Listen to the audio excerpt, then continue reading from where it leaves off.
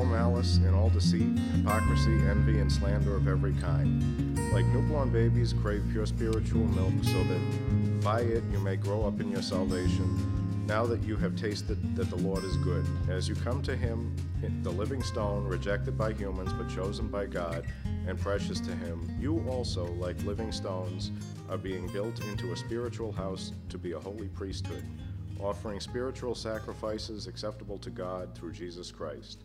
For in Scripture it says, "See, I lay a stone in Zion, a chosen and precious cornerstone, and the one who trusts in him will never be put to shame." Now to you who believe the stone is precious, but to those who do not believe, the stone the builders rejected has become the cornerstone, and a stone that causes people to stumble, and a rock that makes them fall. They stumble because they disobey the message, which is also what they were destined for. But you are a chosen people, a royal priesthood, a holy nation, God's special possession, that you may declare the praises of him who called you out of darkness into his wonderful light. Once you were not a people, but now you are the people of God. Once you had not received mercy, but now you have received mercy.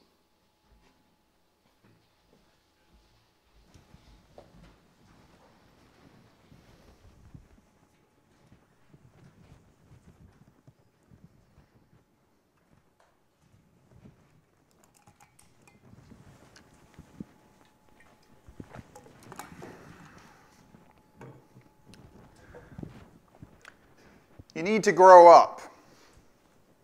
We've all heard that before. Maybe we've said it.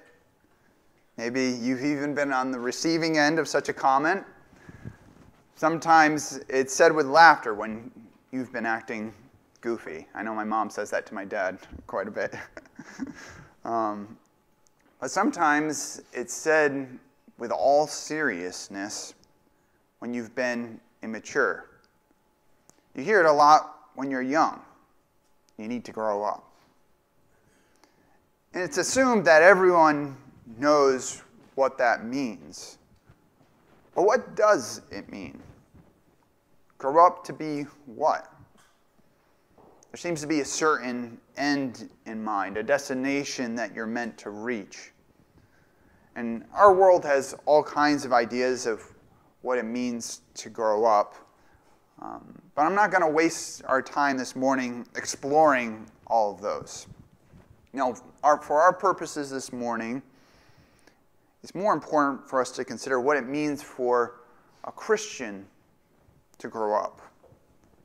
If the Father is raising us in Jesus, if we are children of the Father, who and what is he raising us to be? Peter gives us answers in the first 10 verses of chapter 2. Looking at the very first verse, verse 1, starts with therefore. Now, I know some of you have heard this little ditty kind of before when you see that word. When you see therefore, you have to ask, what is the therefore? Therefore. What it compels you to do is look at what has come previously to understand the point that the author is driving at. So if we go back to chapter 1, and you look at verse 23, you'll notice that Peter declares this truth, saying that those that to whom he's writing, the Christians, that they have been born again. You and I have been born again. And so in light of that reality, therefore, he then goes on to say, rid yourself of malice, deceit, hypocrisy, envy, slander, all these kind of things. And what you notice as well when you go back to the previous verse, you see how, previous chapter rather, you see how all those things that he's saying we must get rid of are completely opposite to what he says characterizes the Christian, which is love. Christian community is defined by a deep love, a sincere love for one another. And so it cannot abide things like hating each other with malice, deceiving each other, envying each other. All those are kind of different varying forms of hatred. I think even hypocrisy, saying, one rule applies for you but not for me kind of thing. Now, all those things were true of us in our past life. They're characteristic of us. This is just typical to human beings in general. We're selfish. And think about how easy it is for us to just slander people. You know, we've all been in circles where someone starts talking about someone else and they start talking bad about them. That's slander. That's not loving. And we love it. It's juicy. Slander is part and parcel with gossip. We love to gossip. But we leave all those things behind because we've been born again.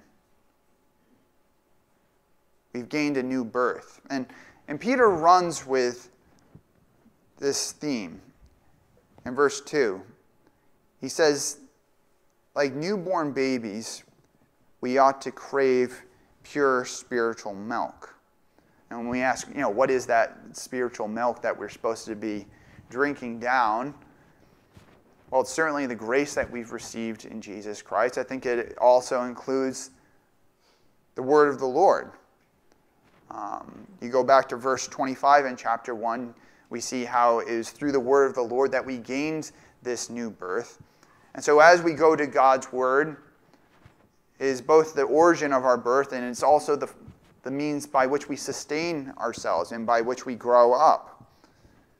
And then this gets us to this question of what are we growing up to be? Peter says, so that by it, as you're drinking that spiritual milk, so that by it you may grow up in your salvation. You may grow up in your salvation. What does that mean? What does it mean to grow up, according to Peter? Well, remember, in the previous chapter, he's been talking about how God has called us to be a holy people. That the filling out of our salvation is our transformation into being the holy people that God has called us and created us to be. And as I was going through the first chapter, I noted that as it stands today, all of us, we're not perfectly holy in our actions. We do stumble. We sin. But Christ is perfectly holy. And so we're covered by his sacrifice, but we noted how in Hebrews 10 it talks about how we've been perfected for all time in Christ, but we're being sanctified daily, really. So it's this dual reality where in Christ we're perfected, but we're also in this process of being sanctified because this is the purpose, that our salvation would kind of grow from the inside out so that we would be a truly holy people. Peter says the reason for this, the reason why we should be drinking this milk and growing up is because we have tasted that the Lord is good. Now, how have we tasted that the Lord is good? We've tasted that the Lord is good because we've received that grace and mercy that he offers us through Jesus Christ, whereby we can be forgiven of our sins and we can have a new lease on life. We can leave the malice, the hatred, all of that behind because we are now filled with the love of Christ. And we no longer have to live with fear because we have the hope of Christ, of the salvation which is to come, even as we go through various trials, as Peter said at the very beginning of this letter. And when Peter is saying this, he's echoing the psalmist. And so there's a long kind of history there because what God is meaning to show us through his word is the reality that true goodness lies in him. It's a goodness that cannot be found anywhere else. Where else do we find grace, mercy, hope, love in this world? We can only find it in God as he's made it available in Jesus Christ. And so the psalmist says in Psalm 34:8, "Taste and see that the Lord is good. Blessed is the one who takes refuge in him." We have taken refuge in Jesus Christ. And God has given us a new life in him. And so we get rid of the past. we don't act the way that we did before. We have exchanged the poison of this world for God's milk so that we can grow up, finally. You've been saved to grow up in your salvation.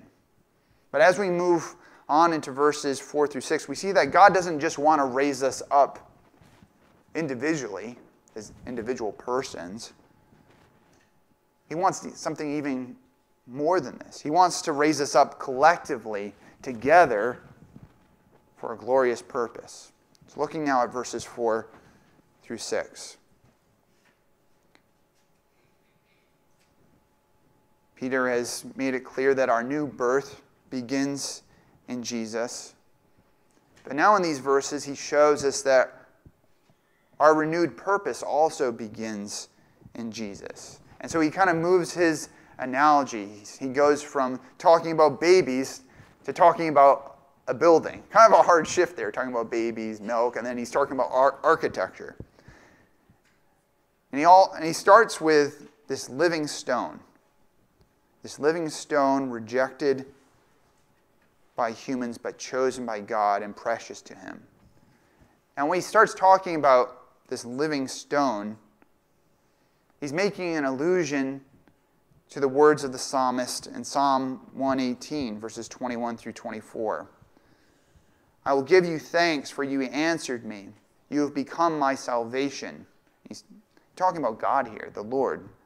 You have become my salvation. The stone the builders rejected has become the cornerstone. The Lord has done this, and it is marvelous in our eyes. The Lord has done it this very day. Let us rejoice today and be glad in it. This stone that Peter's talking about and that the psalmist is anticipating is Jesus Christ, the Son of God, made man, who has become our salvation. Jesus, in the words of Peter here, is chosen and precious to God. And so as we come to him, we're built on Christ, who is chosen and precious, so that we might become God's chosen people. So that we might also become precious as we are built upon Christ. We see in verse 5 that is indeed God's purpose. That just as Christ is this living stone, that we might be like him. He says that like living stones, you also like living stones, are being built into a spiritual house. Now what's really interesting here is, speaking of a spiritual house, what Peter's really talking about is a temple.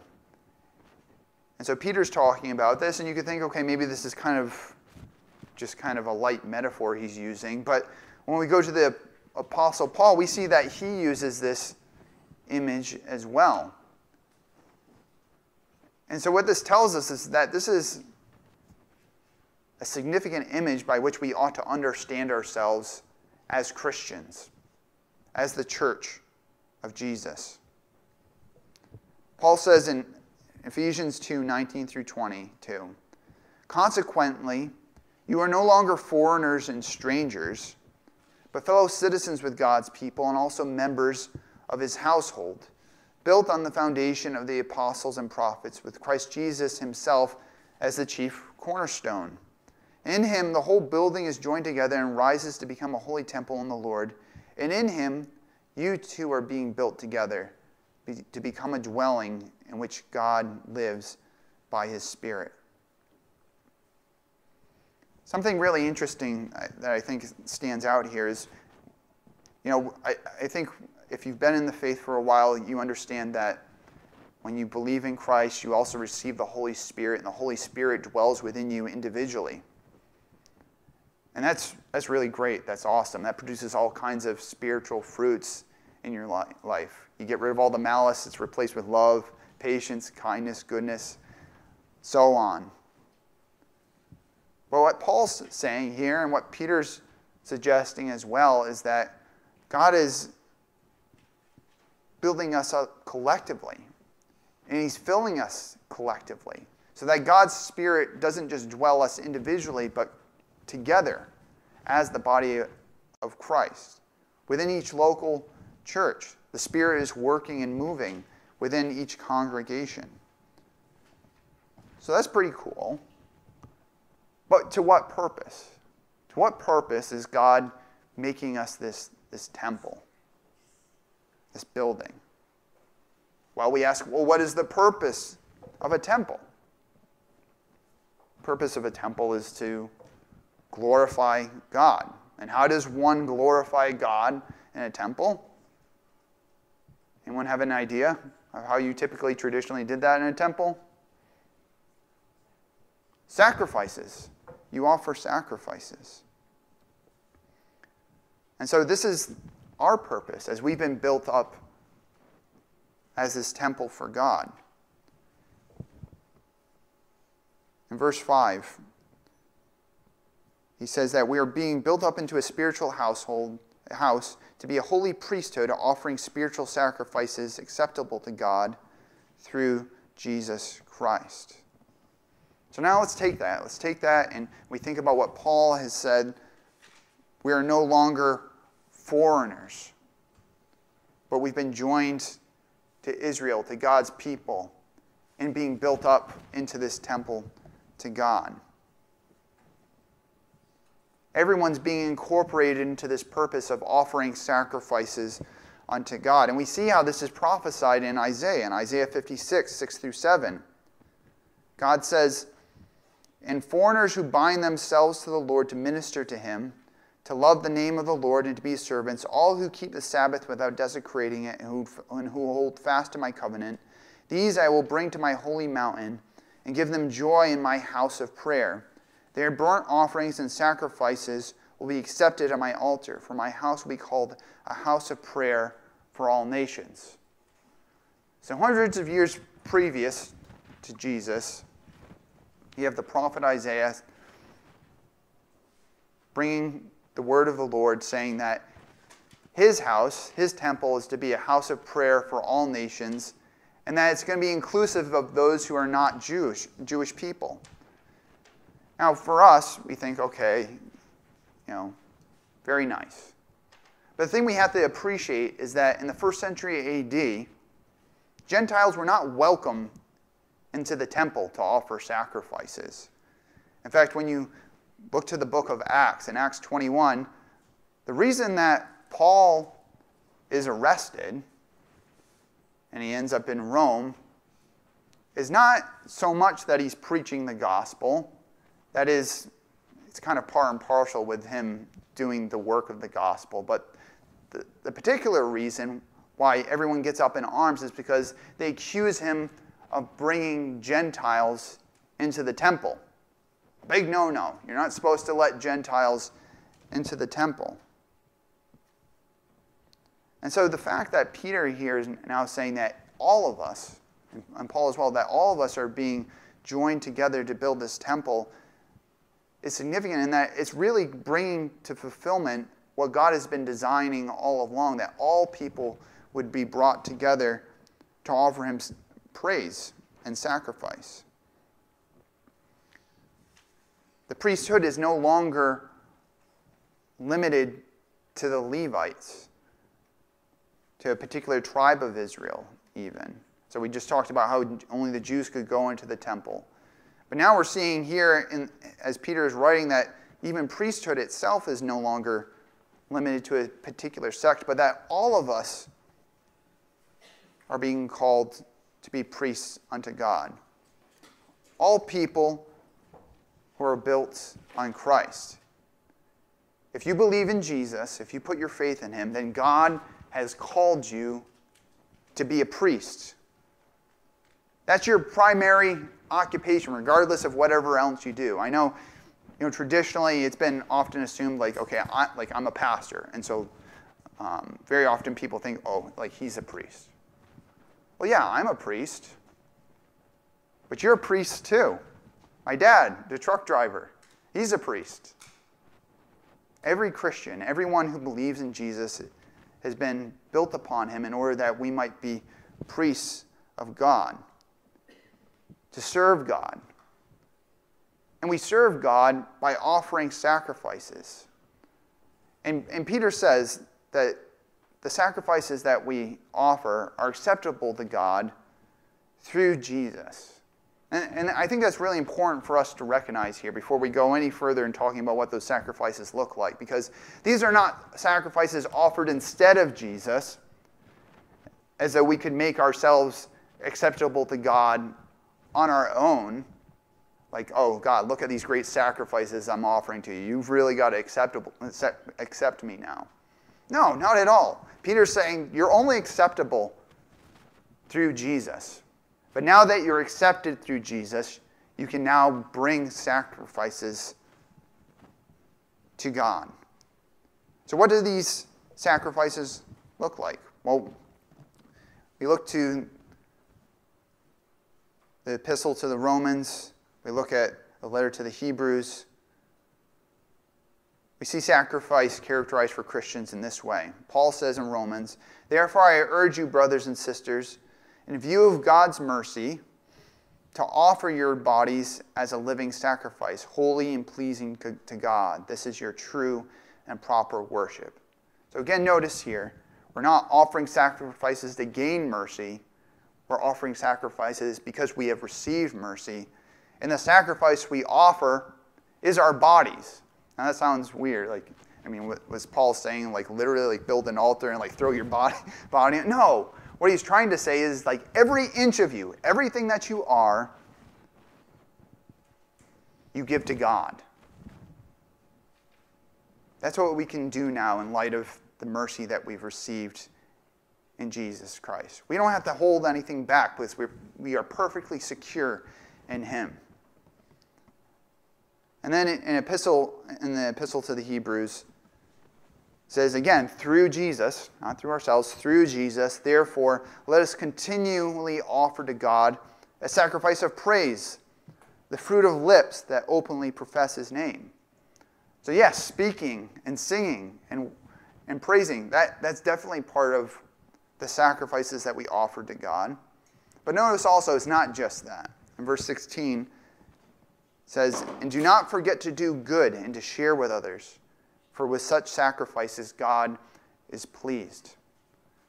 So what we're seeing here in Hebrews is really just kind of a breaking down of what Paul is saying when we offer our bodies to God. We're giving all of ourselves, the things that we say, the things that we do, all of our lives is supposed to be an act of sacrifice, an act of worship unto God.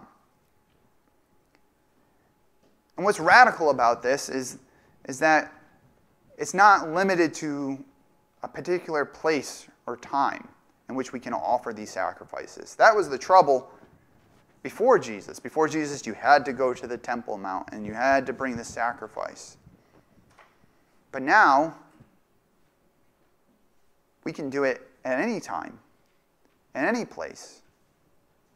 Jesus says in John 4, verses 21 to 23, when he's talking to the woman at the well, he tells her, "Believe me, a time is coming when you will worship the Father neither on this mountain nor in Jerusalem.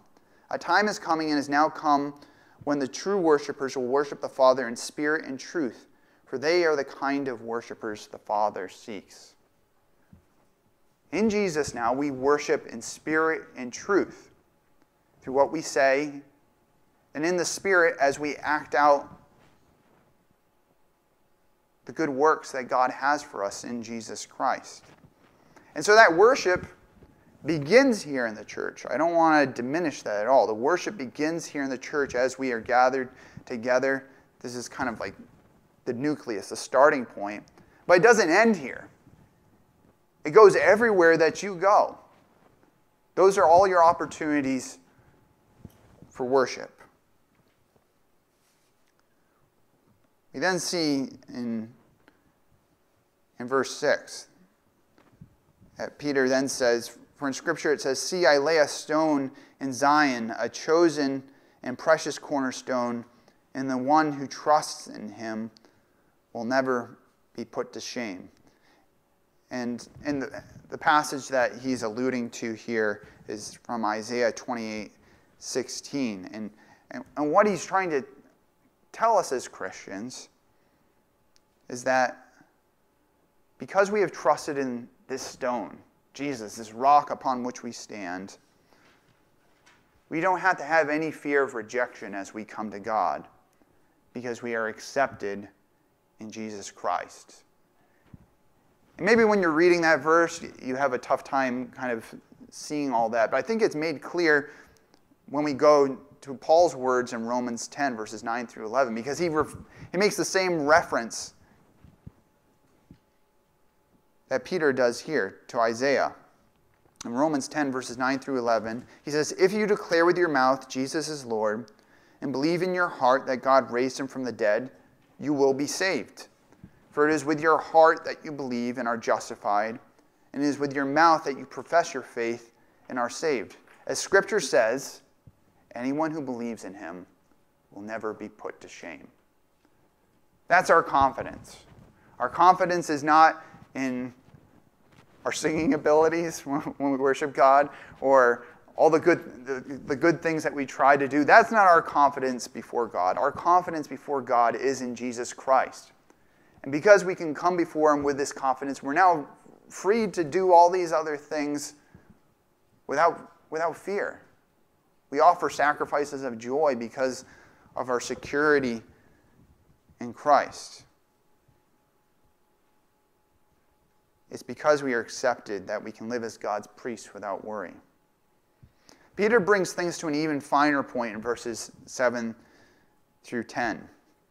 He makes it clear here that belief in Christ, belief in this stone, this precious stone, is decisive. He says that those who don't believe will encounter disaster. And he makes this clear by alluding to a couple of passages from the Old Testament. He alludes to Psalm 118, which we've already read, and then also Isaiah 8, which we'll read from here. Isaiah 8, verses 13 through 17. It says, "The Lord Almighty is the one you are to regard as holy. He is the one you are to fear. He is the one you are to dread. He will be a holy place for both Israel and Judah. He will be a stone that causes people to stumble, and a rock that makes them fall. And for the people of Jerusalem, he will be a trap and a snare. Many of them will stumble. They will fall and be broken. They will be snared and captured. Bind up this testimony of warning and seal up God's instructions among my disciples. I will wait for the Lord, who is hiding his face from the descendants of Jacob. I will put my trust in him." So what we have here is a prophecy.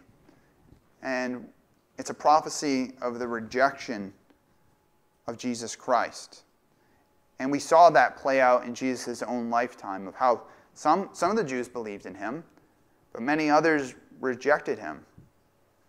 And I think this passage can anticipate even the rejection that Jesus receives even beyond the Jewish people, but it's especially referring to that.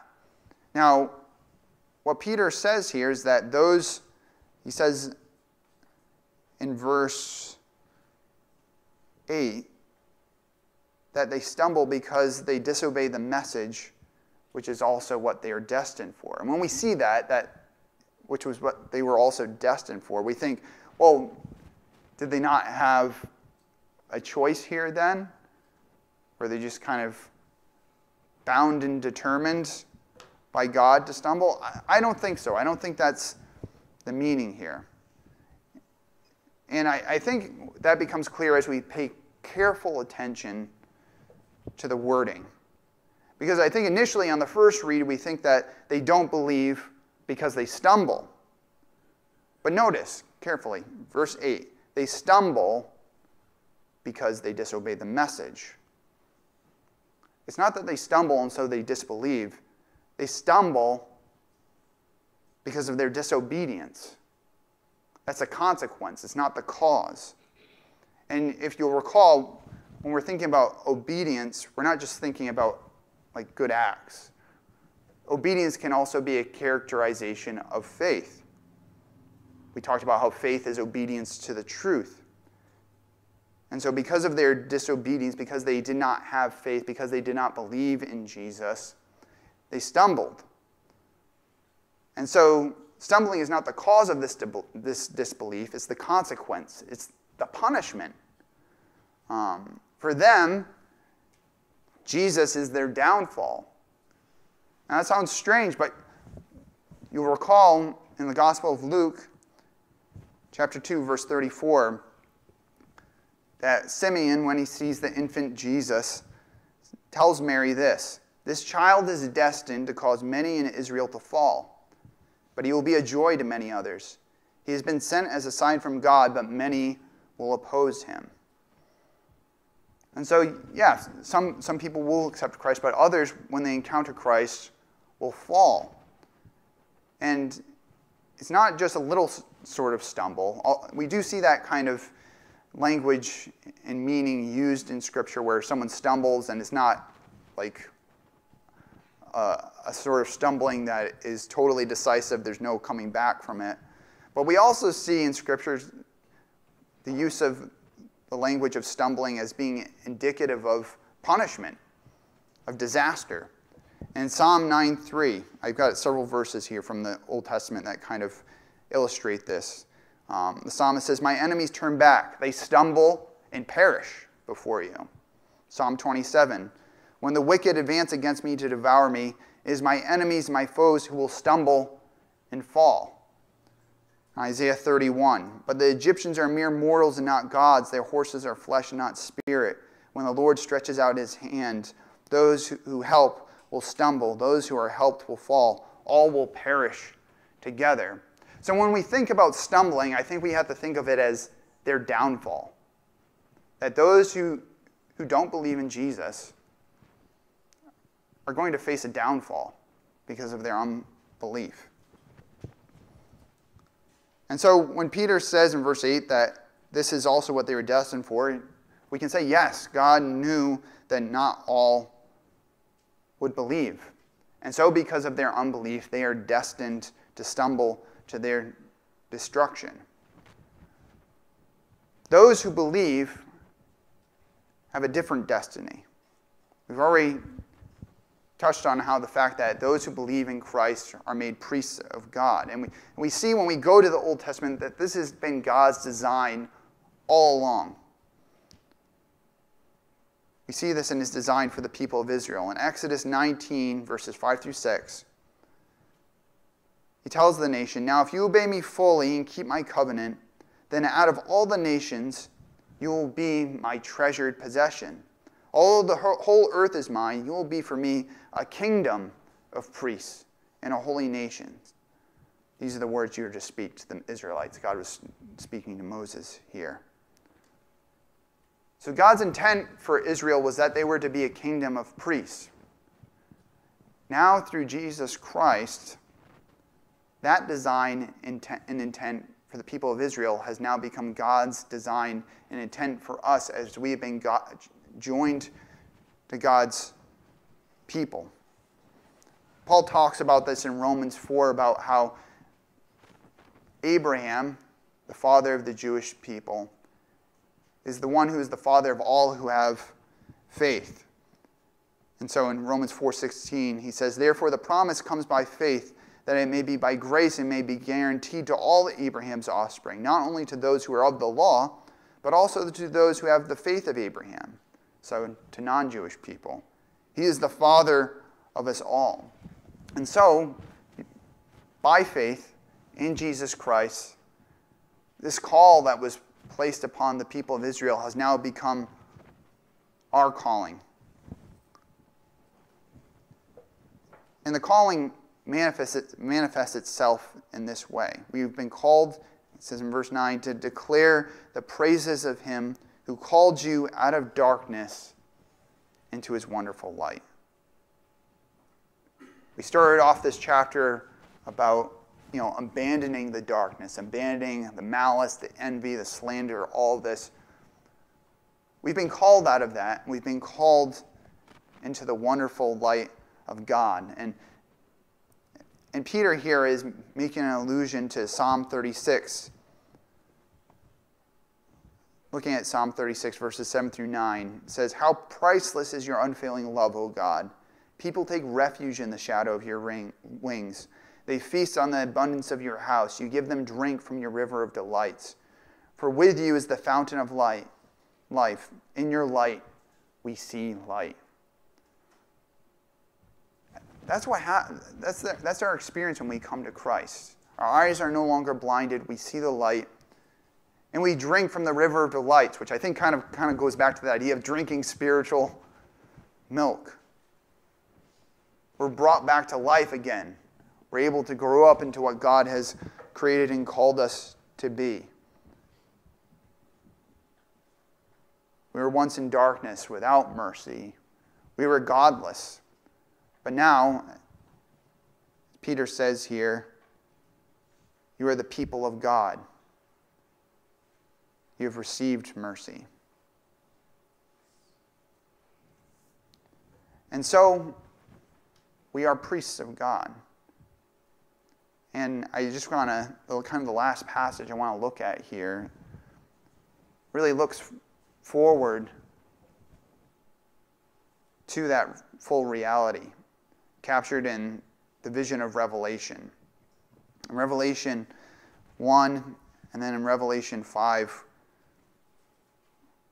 we see the Apostle John recording this testimony to this reality that we are, in fact, priests of God. He says, "To him, Jesus, who loves us and has freed us from our sins by his blood and has made us to be a kingdom and priests to serve his God and Father." So picking up that calling that God put upon the nation of Israel in Exodus, that's now ours.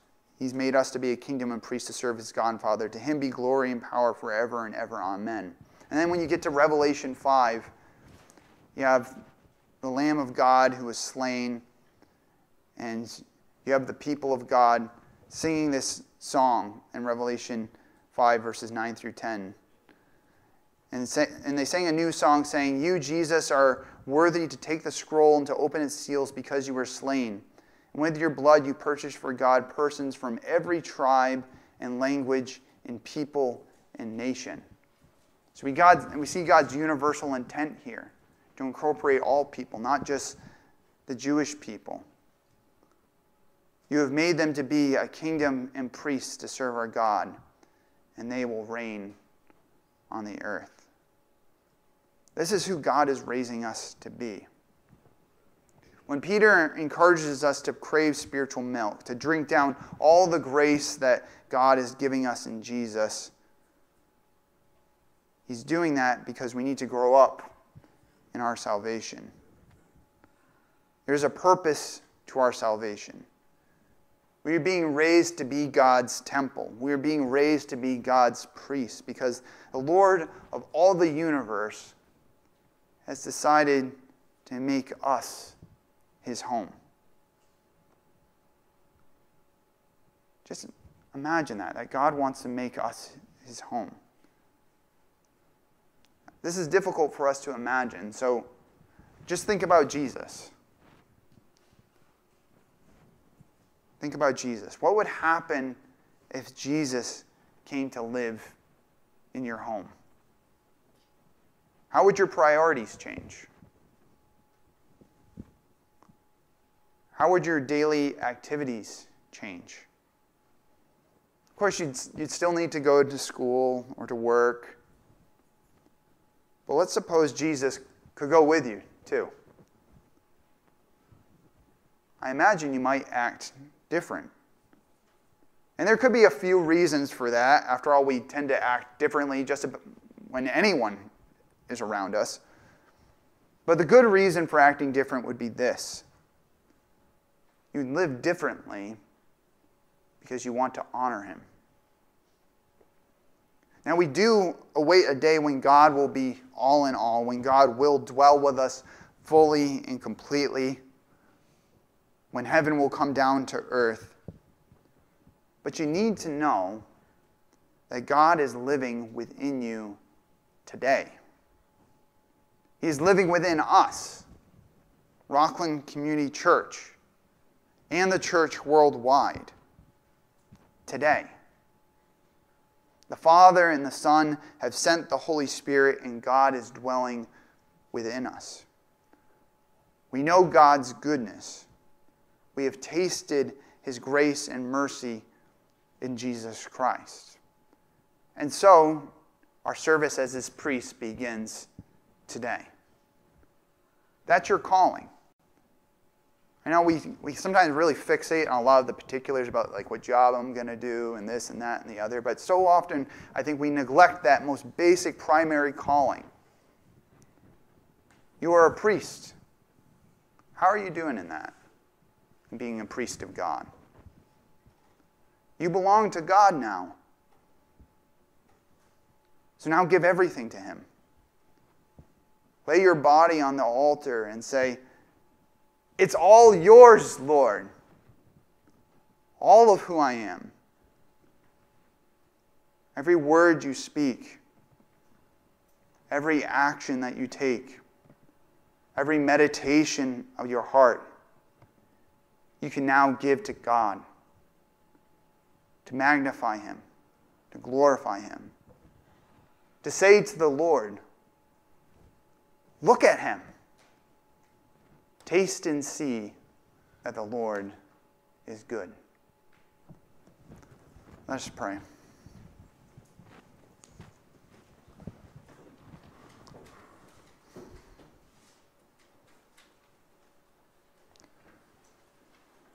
Dear Father,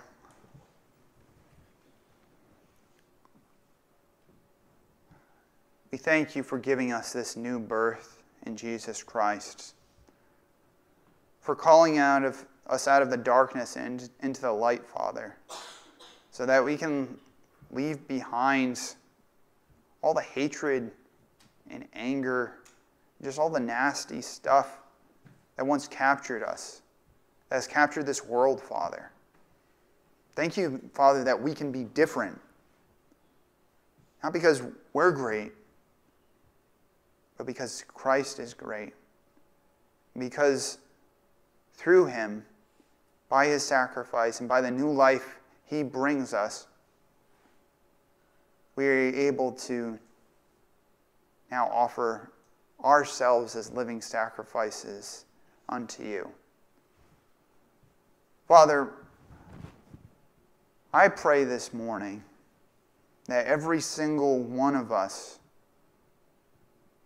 would make it our primary concern, our utmost ambition to be Your priests, to glorify You with what You've given us. Doesn't matter how much we have or how little we have, Father. What You have given each of us, we can give back to You in praise. And so, Father, help us to do that. Help us to see that You have saved us for a purpose, not so that we might serve ourselves, but so that we may serve and glorify You. We ask this in the name of Jesus Christ our Lord. Amen.